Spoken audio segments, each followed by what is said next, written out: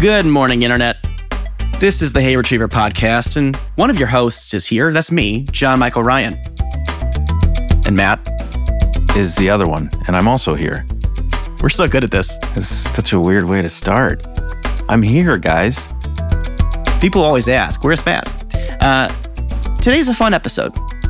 It's a fun episode for me. And it's fun because it's something that I care a lot about, and also with a person who I care about. Matt, on the other hand.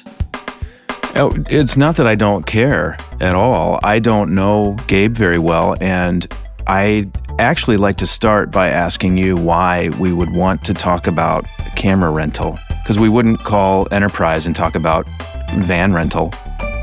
I mean, I would. Well, I'm very curious about the logistics of it all. Today's a fun thing. So we have with us Gabriel Mays. You may call him either name.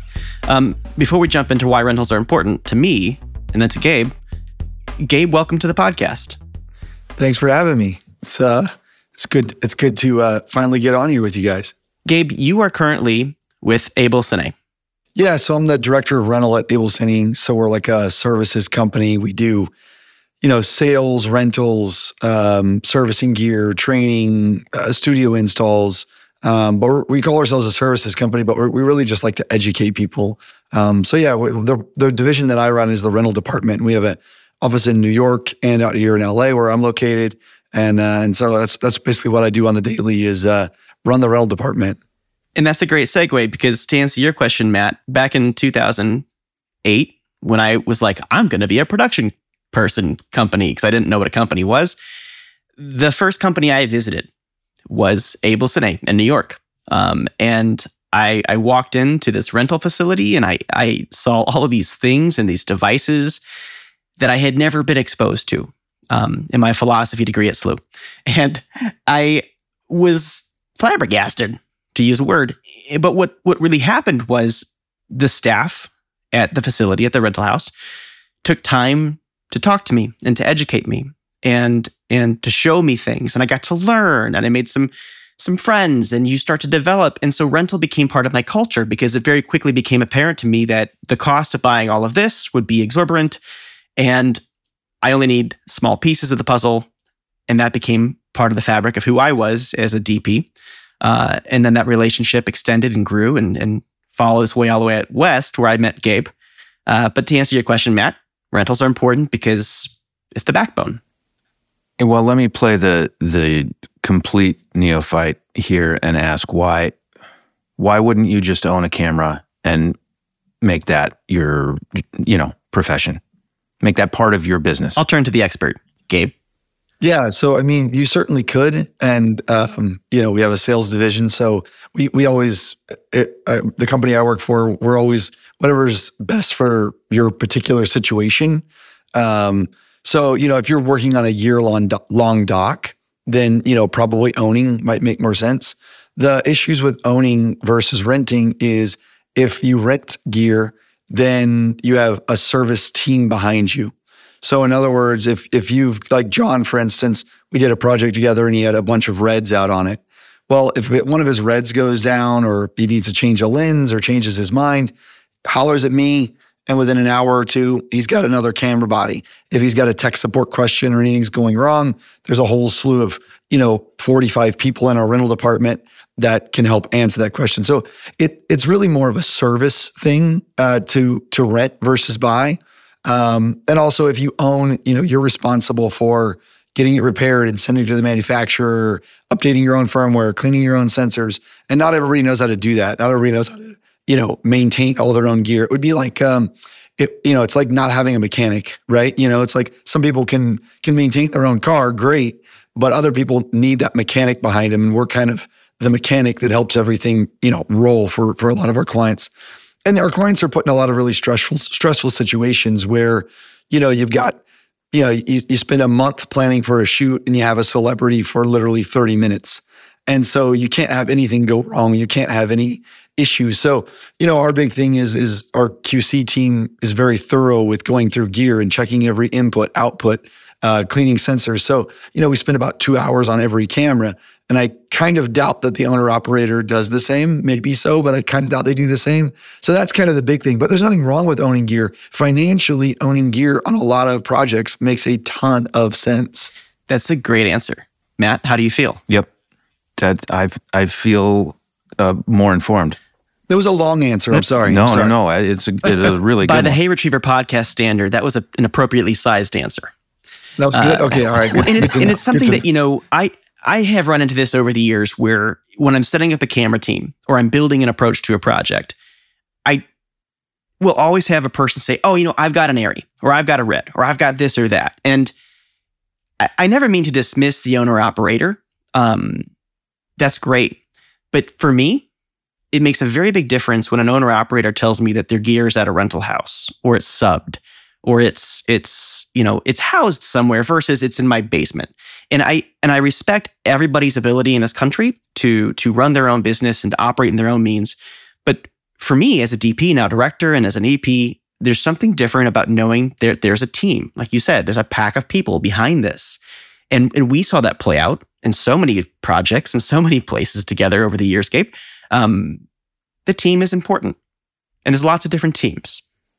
Yeah, no, absolutely. I mean, I think, there's other benefits of a rental house as well is, for instance, when John was working on one of his projects, he came in and was checking out lenses and cameras, and we were dealing with, Post doesn't want 8K. So what's the file size and this and that? So, if you own gear, it's very difficult to test a bunch of gear, to test a bunch of lenses, filtration, and that's where we come into play. It's like, if you're working on a long doc or a feature, for sure, you're probably going to come in and do a day of testing. And, we'll have our lens people out there with you. We'll have our camera people out there with you. We've got people that work in post. And so that's very important as well. So that's kind of where it really comes into play. And then as far as like before the shoot, we have an entire prep facility, here in LA and in New York. And so ACs would come in and build the camera in all the different, form factors that they would need for the particular shoot. So, if we're going to need to go handheld, we're going to need to go on a gimbal. We've got a techno as well. It's going to be, this, that. So, they're going to build the camera in all these different ways so that when they go out, they have all the pieces on set for the next 3 months to make that camera in any form factor they need. And so once again, that's part of that prep process. And, a lot of ACs will come to us and ask us for things that don't exist. They're like, it's like, I want this product. And it's like, well, that's not a thing. But the question isn't, that we don't say that's not a thing. We say, well, what are you trying to achieve? Oh, well, the DP wants the camera to be in his hands, but he wants all the power and MDRs and transmitters in his backpack so that his arms are very lightweight and free. Okay, cool. Well, then let's work on that. And then we spend a couple of hours figuring out a solution. We make some custom cables and those types of things. So, that's the main difference between a rental house and owning is you just don't get that kind of service. And that's what I always think. And then people always say, well, there's a lot of rental houses out there. Like, what makes the one that you work at different? And I think that in particular goes to like relationships and trust. I think, there's in LA right now, there's probably 50 rental houses within 20 miles of me that you could rent an Alexa Mini or a Red or a Venice at. So how do I compete with those other 50 rental houses? And you can't compete just on price. That's a race to the absolute bottom. And that's never going to be, a way to keep a business, profitable. So what you do is you build relationships with people, relationships like I have with John that we built, 8 years ago or whatever it was. And, to me, that's the most important part of running any business is the relationships. I'm not selling a camera or renting a camera or a lens. I'm selling a relationship and trust and a level of service. That's the difference between me and an owner operator or share grid or another rental house is building that relationship. It's like going back to the car mechanic analogy. It's like if you have a car mechanic that you trust, you don't need him to call you and ask you how your car is doing and do you need any service done on it. I don't need to cold call people and be like, John, do you need to rent anything? No, it's like if you have a relationship or a car mechanic that you trust, as soon as your car is having issues, that's the first call you make. And so as soon as a DP gets greenlit on a project, the first call I want that DP to make is to me with his camera list and with what lensing and testing and this and that. And so to me, it's all about trust and that relationship. And like I say, and that's why, clients will follow rental agents from rental house to rental house if they move around, because they trust the person as much as they trust the company. What does the other side of that relationship look like for you? Like, are there qualifiers? Are you more interested in clients that might be working on cooler, bigger stuff, or who take better care of your stuff, or how do you kind of build that side? That's a good question. I think, when I moved to LA close to 10 years ago, it's a very hard place. It can be a very hard place. I thought I was the smartest person in the world when it came to camera gear. And little did I know that I was very ignorant, and I was the smartest person in a small little town that I came from, and then I moved to the big city, and it's like, wow, okay, I have a lot of learning to do. But I would go into a rental house, and it was not a fun situation. It was almost a good old boys club. It was, you walked in, and if you weren't a part of that club, you didn't feel welcome. And if you had a question, it felt like you were treated like, you should know this. You were hired on this shoot. You shouldn't be on this shoot if you don't know. Well, nobody's going to know every camera. They're constantly coming out like all the time. And we're always looking to innovate and do different things. So I knew when I joined Able Seni that we wanted to create an atmosphere where we could give the quality of service to the biggest and the best, but also that when a person in college walks in and is doing their thesis project, that we would treat them the exact same way. And I think that's really important, because the people in college and the people who are on these projects that have literally zero money and they don't know what they're doing, they're going to be the next big DP and the next big AC. And and we want to help them along with their career. And I want them to, if I help them when they're 22 years old and I give them all this knowledge and help train them and whatever, when they're big time, they'll be my client for life. I don't want to steal clients from a massive rental house. I want to build my own client base, and I want to grow this thing, And so to me, that's really, really important is, to never, we want to be super diverse in, I mentioned the term good old boys club. Well, we want to be diverse to any gender that walks in here. We want to be diverse to any ethnicity that walks in here and any age group that walks in here. And so that's, I think, hugely important for me because I felt very uncomfortable in the beginning, and I'll never forget that. And it really kind of drives the ethos that I try to live by and I try to train our team by. Yeah. That's a great move. Matt, if I can hop in for a quick second here. Yeah. What I want to get into is that story a little bit of where you come from, because we share some happiness there. Talk to me about that journey from Gabe going from the center out to the West and then developing those relationships. Before you do, let me just say that I come from this originally as a writer, Gabe. And so John and I have worked together for a long time. And every time we work in Los Angeles, we talk to you first. And I'm not a gearhead. I don't think about cameras the way he does. And I know that there's a relationship there, but I didn't really get it until now. Like that, your approach makes perfect sense as the first call. So this is really fun. Actually, this is really interesting. I knew you'd like this, Matt. So Gabe, where are you from? Yeah. So I grew up all over the United States. So I moved around. My dad is actually a preacher.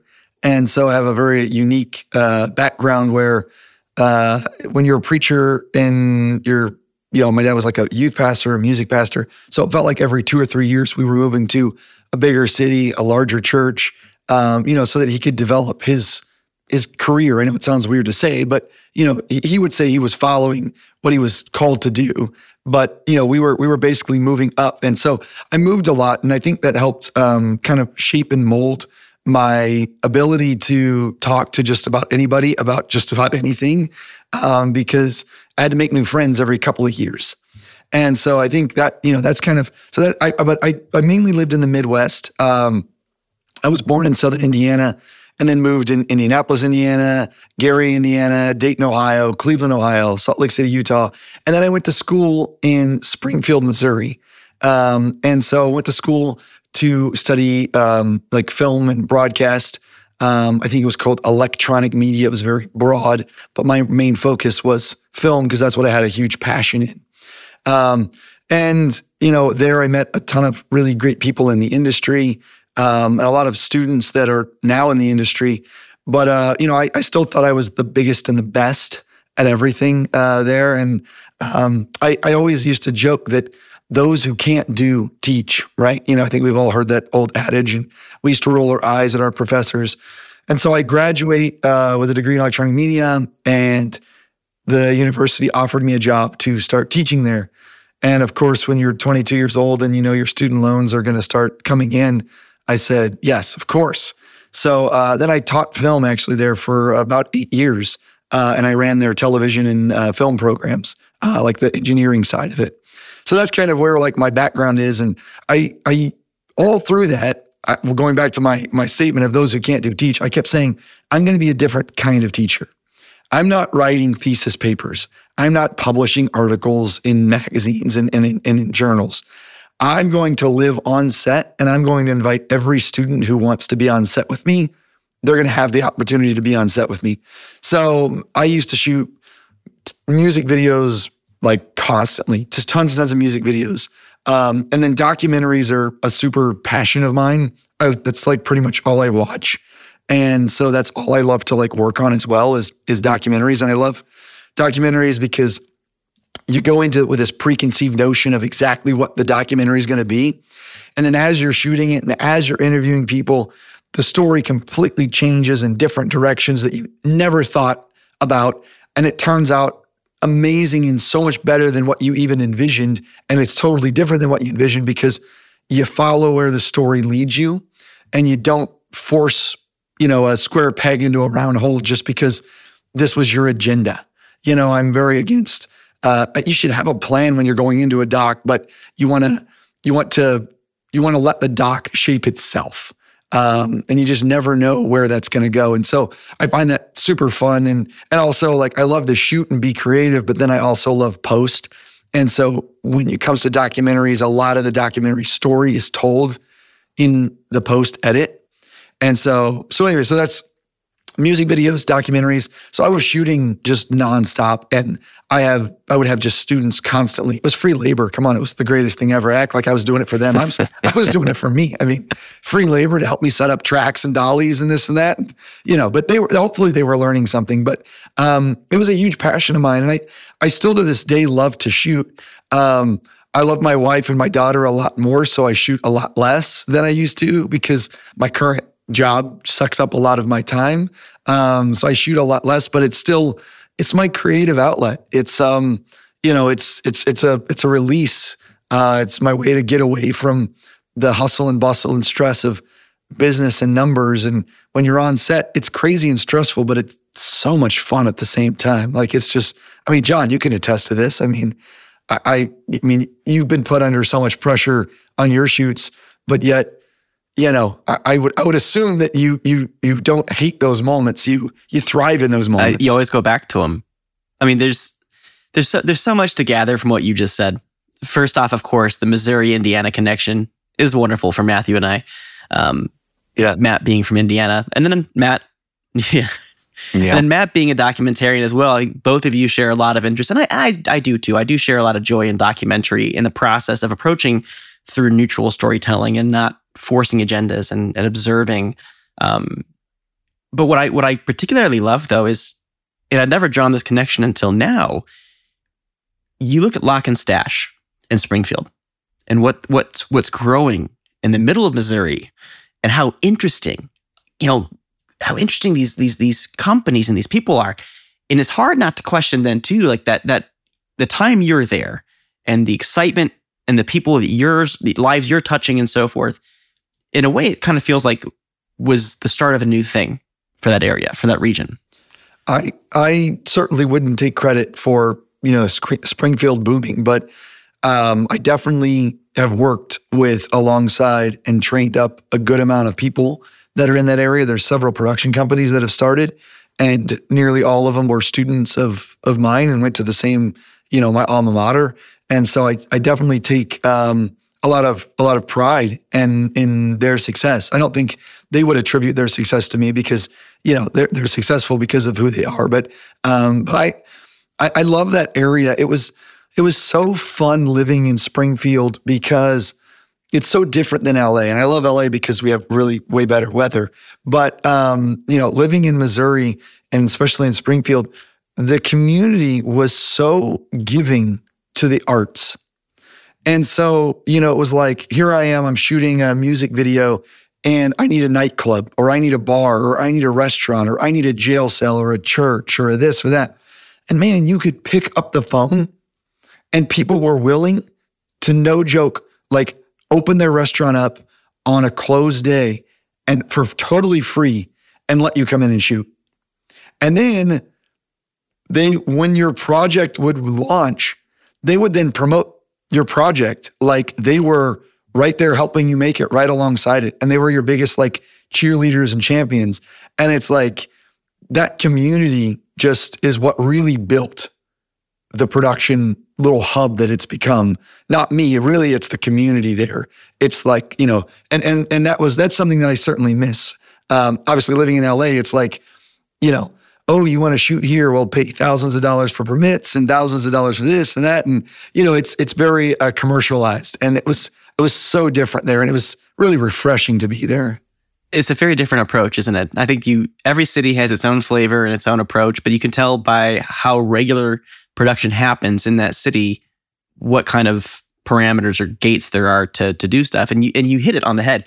When you shoot in the Midwest or in small towns in general, there always is this excitement about the process because it's foreign and it's different and people get involved in such a different way. And enter all the, what are you guys making? A Mayo commercial jokes, like it's a different kind of vibe. Do you think that may have changed in the last, how long ago did you leave Springfield? It was probably like 9-10 years ago. I don't think the community has changed. I think, all of my friends that still live there still have a lot of resources at their disposal from the community. The Branson Springfield connection is pretty great. And I think what's also great is it's helped Branson's tourism and commercialism also grow in the last 9-10 years because they now have the ability to produce really great content without having to bring in the big city people. And, that didn't cost a lot of money to fly people in. They were able to produce, LA content right there in Springfield. And that's pretty great. And then we're seeing, television shows and documentaries and all sorts of things get greenlit in that area because they have a talent pool in that area. It's kind of funny. If we always think about what grows a new market in our industry. And a lot of people would say, well, tax credits are really important. And they are. Like, if your state wants to grow a film industry, tax credits are hugely important. But beyond tax credits, and what takes time, is you have to build an infrastructure and a talent pool. So several years ago in Albuquerque, in New Mexico, started having really great tax incentives.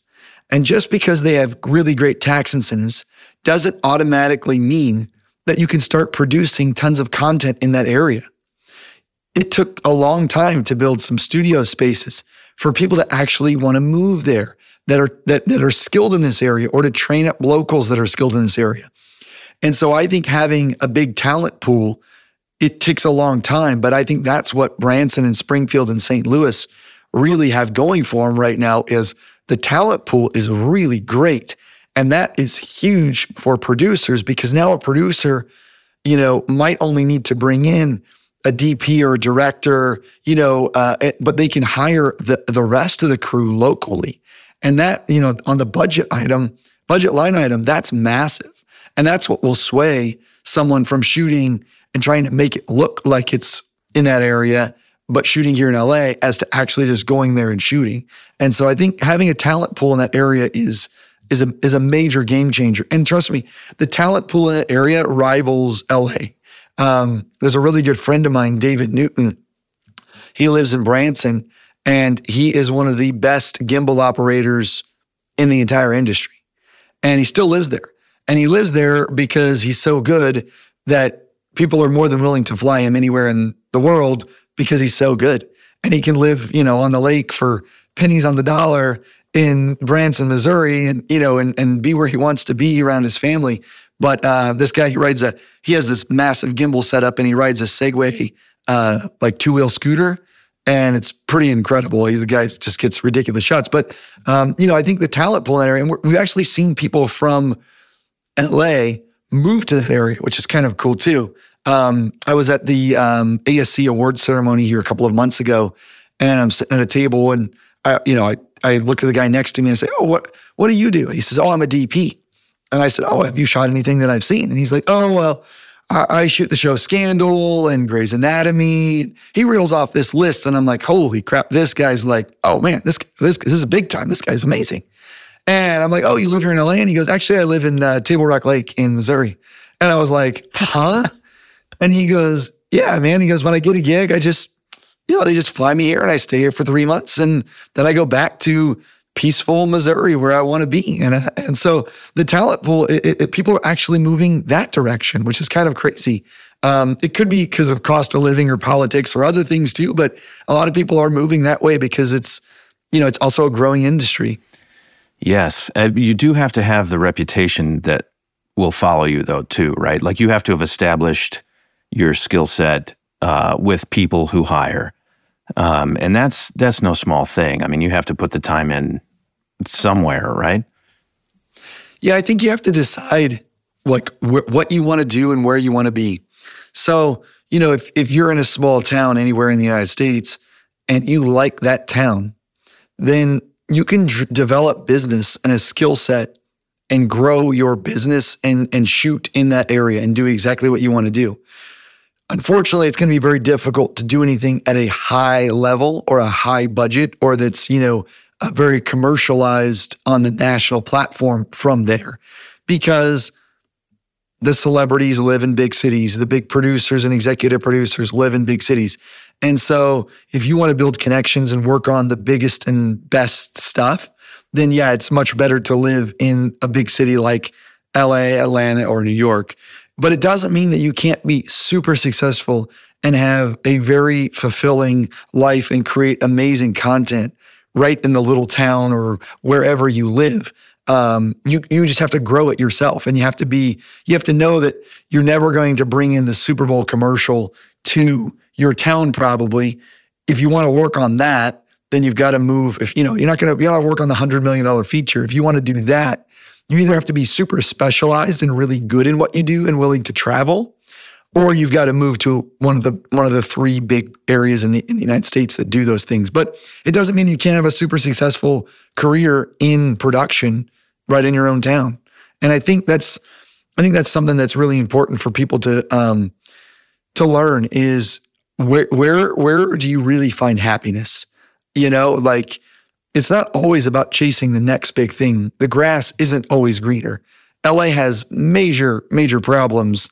People in LA can be super fake and it's, they're all about themselves and there's always an ulterior motive. And people from the Midwest tend to be a lot more genuine and much more helpful. So, it's not a knock on either one, but, a lot of people move to LA and they think that that's what they want to do. And the LA lifestyle isn't for everybody. And then they realize that,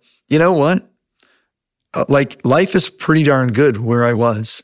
And so the grass isn't always greener. It doesn't mean don't chase your dreams and don't follow this, but you can grow something right where you're at. You don't have to, move to LA just to get a job. And I think that's what's been proven in Springfield with these productions companies popping up. And what I get so excited about every time I see them produce something, it's just amazing is like they did what other people were saying wasn't possible. Everybody said you had to move to LA, you had to do this, and they're doing it right there where they want to be, where they like the people and they like the culture. So are we missing that piece of your story?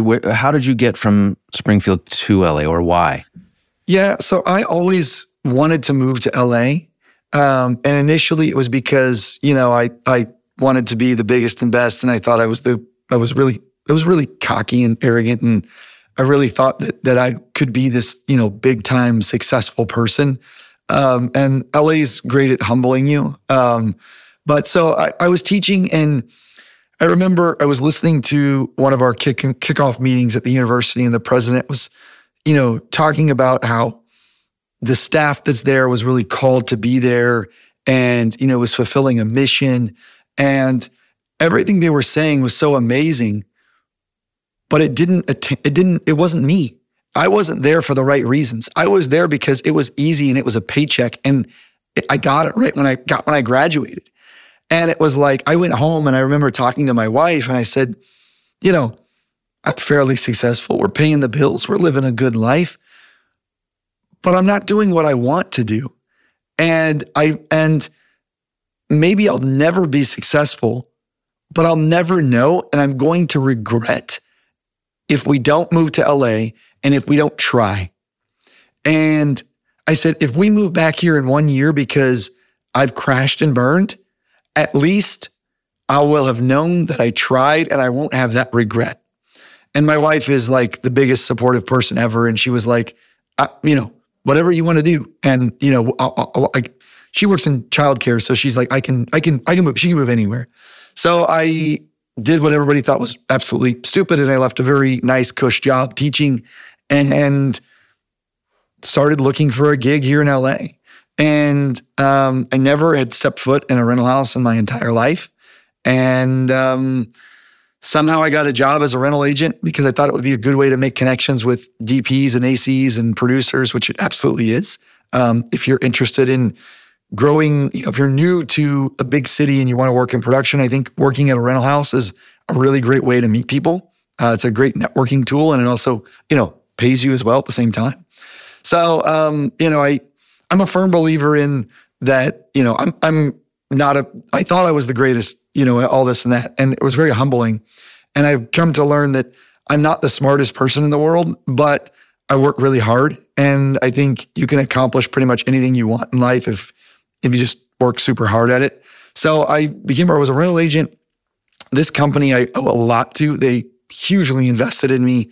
All the people around me didn't treat me like morons, and they helped me grow and learn. And I worked really hard. And then next thing you know, I became manager of the LA office. And then about a year and a half ago, also became the director of rental at Able City and now run our entire rental operation. So they put a lot of trust in me. I'm not 100% sure why, but I have them fooled, I think, and I fake it every day and try to make it happen. But it's a lot of fun. But moving to LA, LA can be one of the best places in the world, but it also can be one of the loneliest places in the world.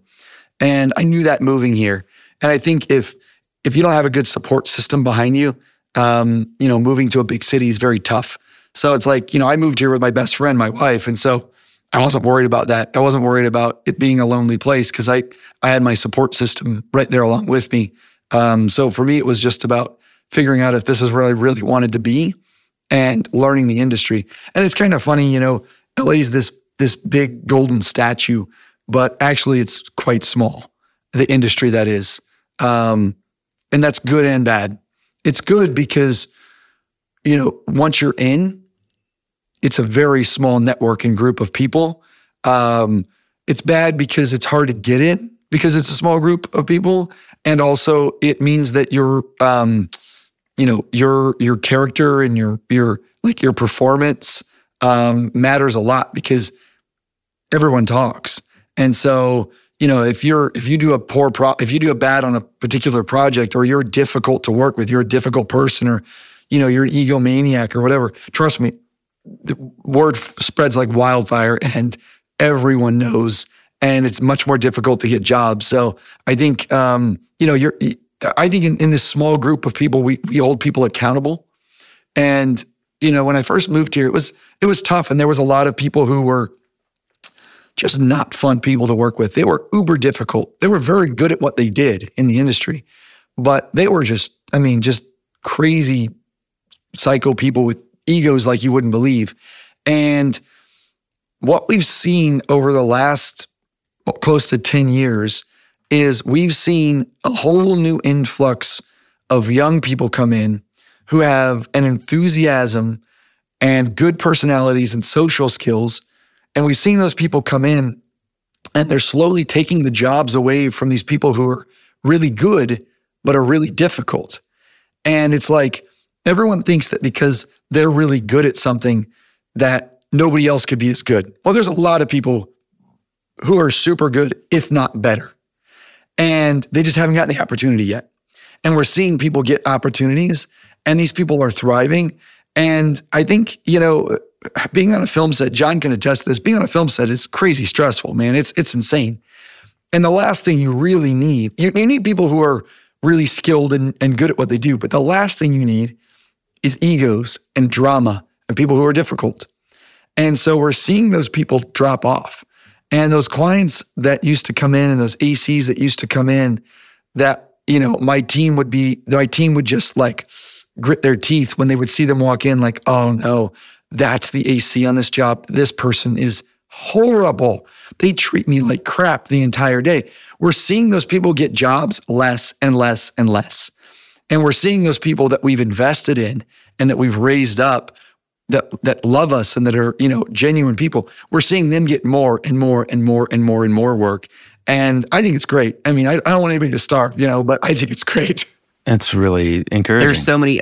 Dane, what I'd like for you to do here is take the Wave Racer 64 sound effect for checkpoint, and it's going to go right here. Because there are so many things from what you've just took us through that resonate to me. Not only as a person from Missouri, as a DP, as a human, as an industry participant. There's just, I love where your head is, and I love how you see things. And when you talk about this being a relational industry, and you talk about this being something you build over time, and the strength comes in the form of those relationships. To me, the purification, metaphorically speaking, that happens when the difficult people start to phase out is beautiful. Because all of that arbitrage, all of that ego and the drama, which is what I am no stranger to, it takes a toll. And it's even taken a toll on me as in Matt and I journey through my own process into directing, unlearning things that you learn even, and unlearning responses. I think a film set has to run as something like a military hierarchy, right? There has to be a chain of command. There has to be a flow of information that's regimented. And for a long time, that protected people who were toxic, right? That your place in that hierarchy defined who you could be shitty to. And I don't think that's true anymore. I think, or that's changing. That's what's changing. And it's a good thing because people should be rewarded for treating people decently, and you also should be rewarded for being good at your job, but it's not, that's not the only thing. Yeah, no, I mean, I think, we saw it with these people who were honestly really good at their job, but just, criminals, to be honest. And, you look at the Harvey Weinsteins and really, these people were really good at their job and uber successful. And I mean, literally studios owe these people, they're a lot of success, but these people were terrible people and they were literally criminals doing things that, the normal person would get arrested for doing, and they would be fired at any normal corporate job by HR in a matter of seconds, but they were getting away with it for years and years and years and years and years.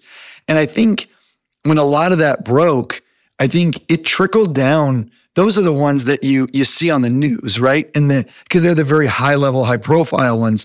But that same effect has trickled down all the way through to the catering, to the camera people, to the drivers. It's like, no. We can't say these things. We don't want to work with racists and people who are sexist and, people who treat people differently based on what they look like. It's like, no, that's not okay. It's not okay in the corporate world. Why would it be okay on a film set? And it used to be, and it's not anymore. And I think, honestly, that's great. I mean, we can say that we live in this woke culture that's maybe too sensitive at times, but I'd honestly rather be too sensitive than to not be sensitive at all. So, maybe we take it too far, but it's like, no, there are boundaries and you have to be careful. I mean, the last thing you want to do is, destroy someone's career or life because you're saying things that you don't think are inappropriate, but are literally just driving at their core, and just, and the next thing you know, this person's no longer in the industry anymore. And it's because of you. And it's because of those toxic things that you said to them. And they were like, I don't want to be a part of anything like this. And they move away. And that's what you certainly want to avoid. So I think, I say we've seen it on a high profile level, but it has trickled down. And I think that's great. I mean, we've had people come in here in years and years ago that have said things that I'm thinking, do I tell them that they have to leave? That's so inappropriate. It's just like, and it puts me in a weird spot because they're paying us to be here, but they're saying things to my team that I'm like, this is not okay. And we don't see that anymore. Very, very few. And it's like, that's good. Yeah. Amen. There's definitely, I think, something to resonate with where things are headed.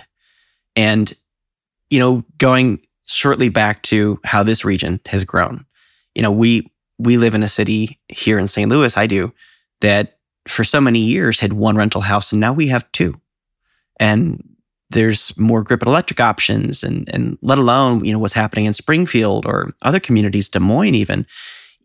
You're starting to realize that like the stamp of approval that meant you work in film or you work in video used to be the 3-4 market. We like to include Chicago, Gabe. So we like to say there are 4. I'm sorry, I forgot about Chicago. But it's expanded to where, especially post COVID, now it really the equalizer's there. No one really cares as much about where you are unless it is inhibitive to the budget. And so when you look at what is equity in a production now, what is equity in an industry now, it has come back to like, are you happy? Are you fed? And are you safe? And if you can provide those things as a production company or as a rental facility, ultimately all of us here as people, then you're doing something that actually matters far, far more than whether or not you are on this lens or that camera, or you use this platform, or you distributed with this person. Now it's about what are you doing to shape a lifestyle and a living for people. I love that stuff. No, yeah, me too. I mean, I think everybody has different priorities in life, as we should. And so some people priorities are, they want to live where they can afford to buy a house. They want to live where people are, like more of a Southern hospitality.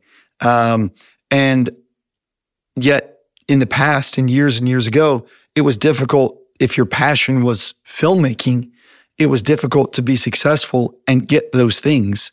And that's what we're seeing change. And we're seeing people invest. We're seeing companies started and investors start companies in smaller spots. And, I think, you think like for instance, right now in like Austin, Texas, they're building a massive studio space. And it's like, we're seeing areas that Austin, Texas, come on, you don't think, oh, that's going to be film mecca. But I mean, from what I hear, land-wise, it's going to be the largest studio in the United States, land-wise. And it's in Austin, Texas. So it's great because now people who want to live in Texas and have a house or some land, kids in like a school and ride their bicycle up and down the street, and they don't want to live in New York or LA where those things are very difficult to do, or you have to live hours away. They're going to be able to do those things. And so I think it's all about elevating people. I was talking to the head of Amazon Unscripted actually just 2 days ago, and he was talking about the same thing, but he was talking about it on a world stage. He was talking about how, Amazon is growing the Latin market, the Latin America market. And, he's like, it's pretty crazy because there's a need for content in those areas.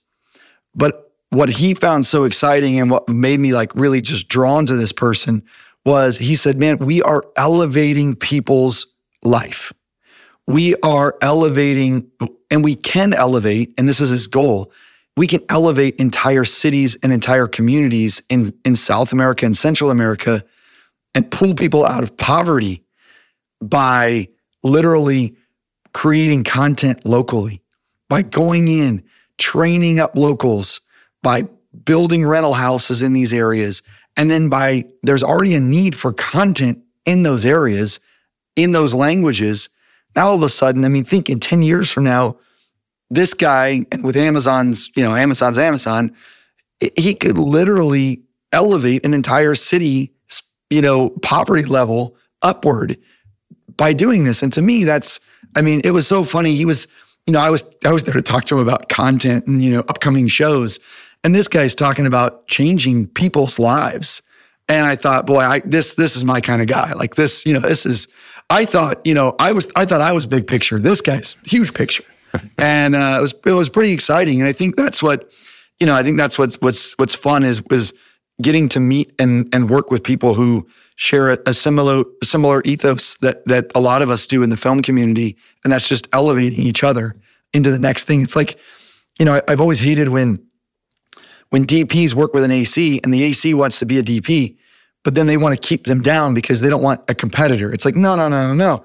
You should take pride in that you trained that AC and now they're better than you. It's like that you should be proud of that, not the other way around. I think I'm a firm believer in that, rising tide raises all boats. And I think that's super huge to think about. It's like, we don't have to keep people down just so that we can have a job.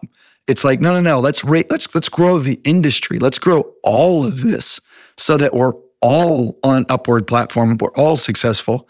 And, I think a lot of people that I've worked with that maybe have learned something from me, I take pride in that. It's funny, I take pride in the projects that we work on. It's like, I'm not out there shooting stuff for my clients. I'm working with the producer and the line producer on budget line items and costs and I'm working with the DP on the look of the show and the glass, the AC on the build of the camera.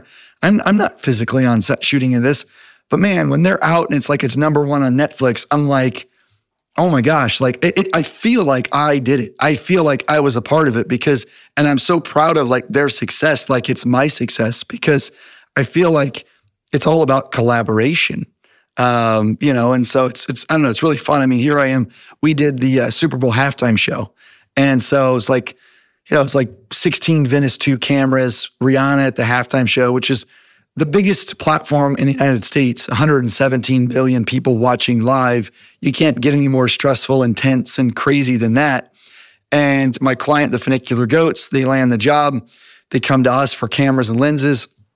And then I remember they called me a couple weeks beforehand and they're like, do you want to come? And I'm thinking, come on, do you really have to ask? Like, so I'm a big Chiefs fan because I'm from Missouri. It's the Chiefs. At the time, I didn't even know it was going to be the Chiefs when they asked, but it's the Chiefs. And I'm like, of course. So I go and I'm not doing anything. I'm there as an observer. But man, I felt such pride in that team and the gear that I helped provide. And I think going back to the good people on set and like good personalities, it was crazy to be there because it's the most stressful, crazy thing that you can be involved in. So basically they have like, I don't know, about 6 minutes to roll in the stage, the lights, and all the cameras, stab it with some fiber.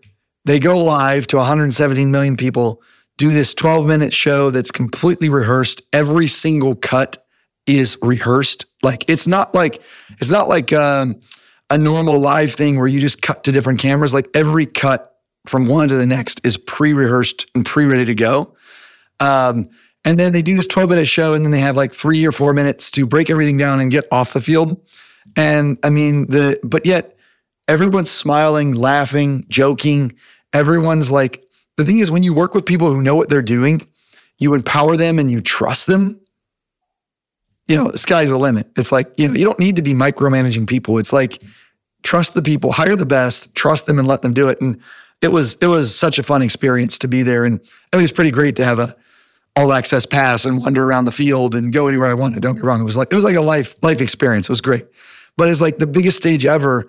And yet the people were the most grounded crew that you could ever, imagine. So it was a ton of fun. Wow. That's that feels like a great place to wind down. What do you think, Jon? That I don't know how you beat the Super Bowl.